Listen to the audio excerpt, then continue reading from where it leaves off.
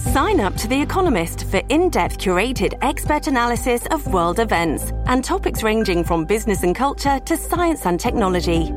You'll get the weekly digital edition, online-only articles, curated newsletters on politics, the markets, science, culture and China, and full access to The Economist Podcast Plus.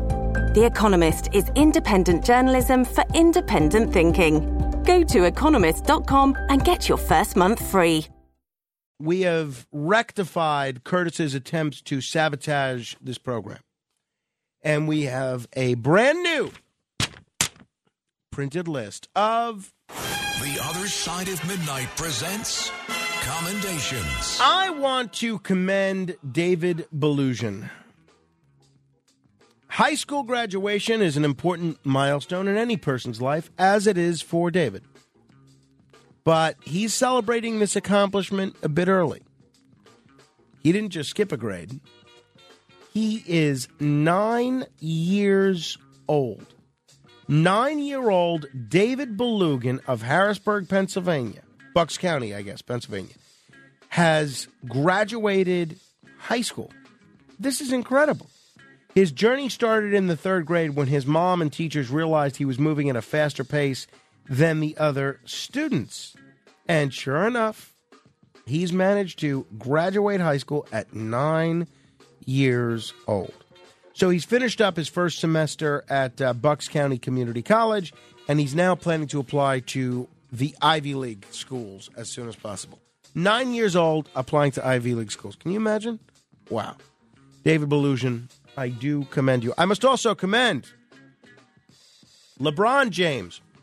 Whatever you think about him, he has now smashed the NBA's all-time scoring record, and it has now ignited a brand new debate over who the greatest basketball player of all time is. Is it Michael Jordan? Is it Wilt Chamberlain? Is it Kareem Abdul-Jabbar? Or is it LeBron James? But the fact remains, wherever you come down on that question, LeBron James became the NBA's leading point scorer of all time last week. All time. This incredible achievement is just remarkable. A lot of people thought Kareem Abdul-Jabbar's record would never be broken. 38,387 points, gone, shattered. LeBron James has now scored more points than any NBA player in the history of the NBA. Imagine. Jeez. Whatever you think about LeBron James, that is an impressive record. So, LeBron James, for your athleticism, I do commend you. I must also commend, some of you are going to disagree with this, commuting. Yes, the good old-fashioned American commute. Because for most American workers who commute, the trip to and from the office takes nearly 1 full hour a day. 26 minutes on average each way. Mine's a little longer. With 7.7% of workers spending 2 hours or more on the road. Many people think of commuting as a chore and a waste of time. However, during the remote work surge resulting from the COVID pandemic, several journalists curiously noted that people were missing their commutes. So now there's a recently published conceptual study that looks at commutes as a source of liminal space. And this is a time free of both home and work roles, and it provides an opportunity to recover from work and mentally switch gears to home. The commute, evidently, according to this study, unless your commute is too long, which is apparently the magic number is 2 hours. But if your commute's a normal average commute, this does wonders for your brain. It provides for your brain a tremendous, and I agree with this, I have to tell you, it provides for your brain a tremendous transitional period between work and home, between home and work. And people that work from home full time, they're missing that transitional period. And I am proud to give the commute a commendation. I must also give a commendation to Pat Mahomes, the Super Bowl MVP, a great quarterback. To think at his age that he's already been to 4 Super Bowls and has 2 Super Bowl rings, not even 30 yet, the guy has 2 Super Bowl rings. Who knows? I don't think anybody's ever going to play as long as Tom Brady played, but if he has the kind of career that like an Aaron Rodgers had or a Brett Favre in terms of length, there's no telling how many Super Bowls he could end up in. It's extraordinary. So congratulations, Pat Mahomes. We're proud to commend you. I want to commend Delevante Johnson. He's an Arkansas man who returned a wallet to a grandmother. And this has sparked an unexpected friendship. I just love stories like this. They make me so happy. Delevante Johnson was 19 years old. He didn't have to go out of his way to return a lost wallet to its owner and a complete stranger, but he did. And when he returned the wallet that Dee Harkrider of Wynne, Arkansas, had unknowingly left in a Walmart shopping cart last month, this sparked an unlikely friendship that is still going strong. This woman whose wallet he returned, Dee Harkrider, told USA Today, "I just felt like he was an angel sent from God." The pair have stayed in touch since the random act of kindness brought them together. Johnson was welcomed as a visitor to Harkrider's church in January with open arms, and she plans to visit his church in return. This is so nice. I love it. You know, I'll never forget one time I was playing softball, and this is about 8 years ago, and somebody found my phone that I had lost at the softball field, and they brought it to the radio station the next morning at 6 o'clock in the morning. And I'm still just so grateful to the person that did this. And I never forgot it. And look, I did not stay in touch with that person, but shame on me. I wish I had. I think I friended him on Facebook, so maybe I will reach out to him. This story reminds me of that. But whenever you can return something, a phone, a wallet, anything to somebody that they think they may have lost, it really means a lot. And I really not only give Delevante Johnson a lot of credit here, but I give Miss Harkrider credit here. Because, look, every relationship takes work. Believe me. And so the fact that they're both willing to put in the work in forging a new friendship, I think is great. But it all began with this fella returning a wallet to a total stranger, which he did not have to return. I want to commend Joe Salmon. I'm not sure if he pronounces it Salmon or Salmon. He's a teenager in Iowa. He's 17 years old. He was ice fishing and watching some snowmobile races when he witnessed a Jeep plunge into the freezing cold water. So Joe calls 911.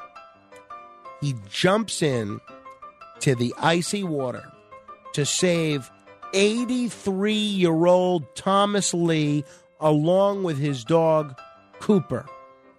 They were going to Thomas Lee's son-in-law's fishing shack around 3 in the afternoon when his car fell into the lake. And this is real. This is thinking on your feet, and it's heroism. To not only immediately call 911, but then recognize that you're going to have to jump into this freezing cold water for the stranger and a dog that you never met. Love this kid. Love this kid. God bless you, Joe Salmon. I do commend you. I want to commend as well L. Gianelli, another teenager. I didn't realize, when I was curating this list, perhaps if I had my list in front of me the whole time and it was not pilfered by Curtis Lewa, that I had so many teenagers.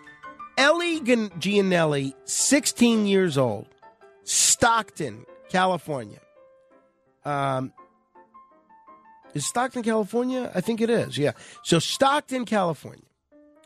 She spreads cheer by sending colorful socks to people in assisted living. I think this is wonderful. People's day get brightened because of the socks that Ellie Gianelli, and she started this when she was in the 7th grade, sends to these people in assisted living. That's great. I have always said that I would like to do, my problem, and I'm not making excuses, because it's all a question of priorities, right? We all prioritize the things that we decide are important. I've always thought it would be fun to do a radio collection. They have different drives, toy drives, teddy bear drives, to collect radios from people that want to donate radios and then donate them to people that are in retirement communities or assisted living. Because a lot of times they don't have great entertainment options, and a lot of times they really enjoy radio. So I'd like to do that one day, and this young woman, L. Gianelli, has inspired me to do that. I want to give a posthumous commendation to my former attorney on election law matters, Josh Ehrlich. I've known Josh for a long time, about 20 years. And he's represented me many times, and he always did a fair job. Honestly, not a great job, but a fair job. But in the process of working with him, we became very good friends, and we would stay in touch. And he was an election lawyer, and this is a very unique specialization in New York. I know a lot of lawyers, very few election lawyers. The list of election lawyers that will give you election law advice for free, it's unless you could count them on one hand and still have a couple of fingers left over. Josh was one of these lawyers, and I hadn't heard that he passed away. His memorial service is going to be today at Temple Israel in New Rochelle at noon. And I'm sorry that I'm not going to be there. I wish that I could be. But he's passed away at the age of 67 from congestive heart failure. Born in the Bronx, he was raised in Manhattan, and he was a graduate of Columbia University and Miami Law School, a very well-known attorney. And he dedicated the bulk of his life to public service.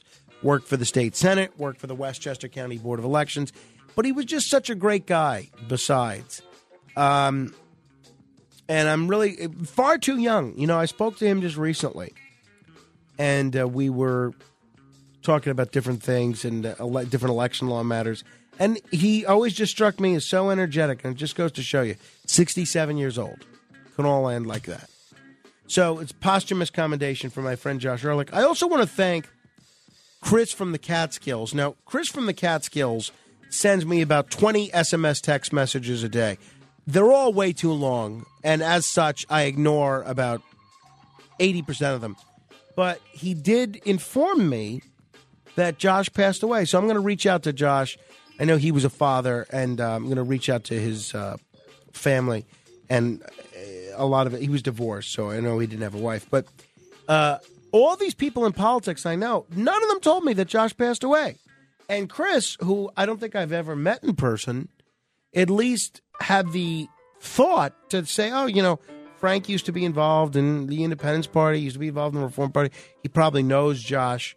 Let me at least tell him. And, but for the fact that he had told me that, I wouldn't have known. So I know a lot of people didn't know Josh, but he was a great guy, a wonderful guy, and a very good lawyer. And he's going to be missed by all of us that knew him. So happy to give him a posthumous commendation. All right. Well, hey, the New York Times, think what you want about them. They do. They offer a lot of really terrific recipes.